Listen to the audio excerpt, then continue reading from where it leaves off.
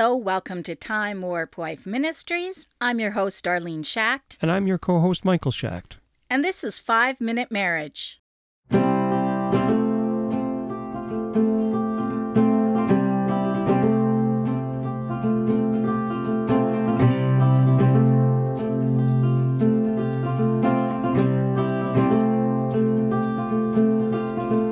Today's Bible verse comes from Ecclesiastes chapter 5, verses 4 to 6. When you make a vow to God, do not delay to fulfill it.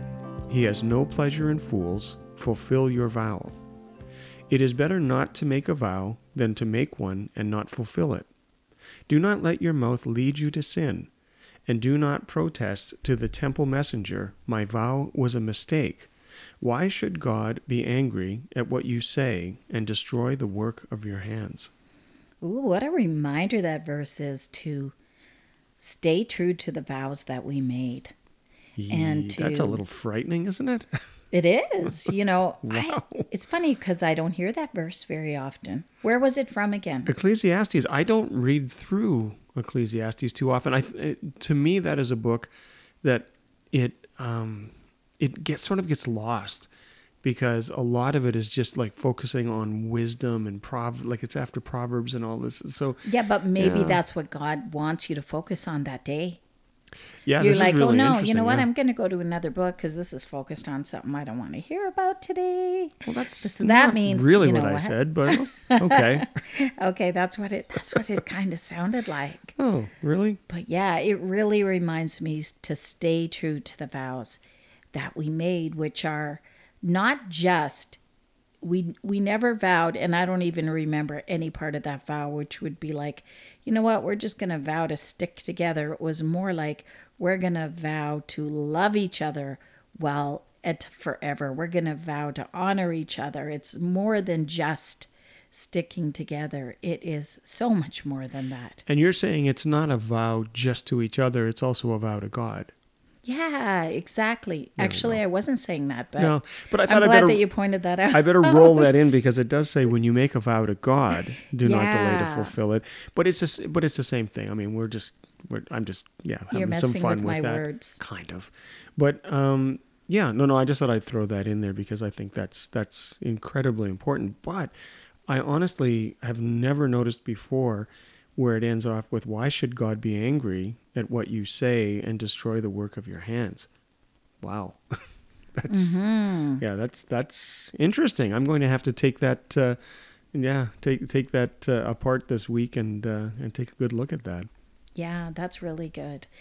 And it's a reminder too of the things that we say to each other, how really important our words are to God, how important they are to each other, that our words and our promises mean more than sometimes people make them out to be. Right. You know, That's that right. when in the olden days, well, this is what I think anyway, because I watch Little House on the Prairie. Oh, no, that qualifies Yeah, you. that qualifies For sure. me. But, you know, if people gave their word meant a lot more than if people give their word now. People are just breaking their word all the time.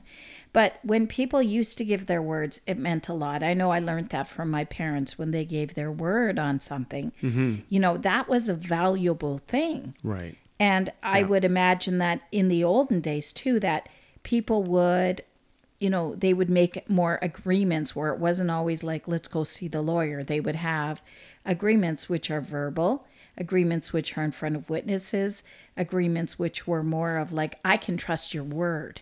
And now you can't trust all that many people's words. Mm-hmm. Yeah. No, I think culture has changed so much, you know, and the way people perceive God's word has changed so much, unfortunately, too.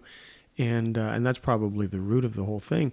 But this one here, it's just so interesting to me. Do not let your mouth lead you into sin. It's just warning you over and over. Don't take this lightly, and don't make vows that you don't plan to keep. And otherwise, there are consequences for sure. You know, I'm a little off today. Yes, you are. I feel kind of like, you know, you have to forgive me if this podcast isn't that great. This 5-minute podcast and 4 minutes of it so far, I'm just kind of like not really on the ball. We had everybody move out yesterday. everybody moved out, including the dog. Yes. Like, who does that? Who loses 3 kids and a dog all in one swoop? Well, I knew we were in trouble when I was setting up for the podcast, and I can hear the music from Les Miserables from the other room. I was going to turn out the lights. I'm just like sitting in there thinking, maybe I should watch Les Miserables tonight. Yeah. Like, and then I get on the podcast and I'm thinking, like, I'm trying to, with the podcast, like, we don't rehearse this ahead of time. Obviously we just not. speak off the cuff. Yeah. And my mind is elsewhere. Yeah. And it's really hard right now. So if people could pray for that for us while we're going through this time of transition, it's not that I don't trust God with tomorrow. It's just that really being in a place of limbo where a house is for sale and the kids just moved out and everything has changed. It's just difficult. It feels unsettling and empty. Fitting end to a very strange year. So, yeah. Yeah.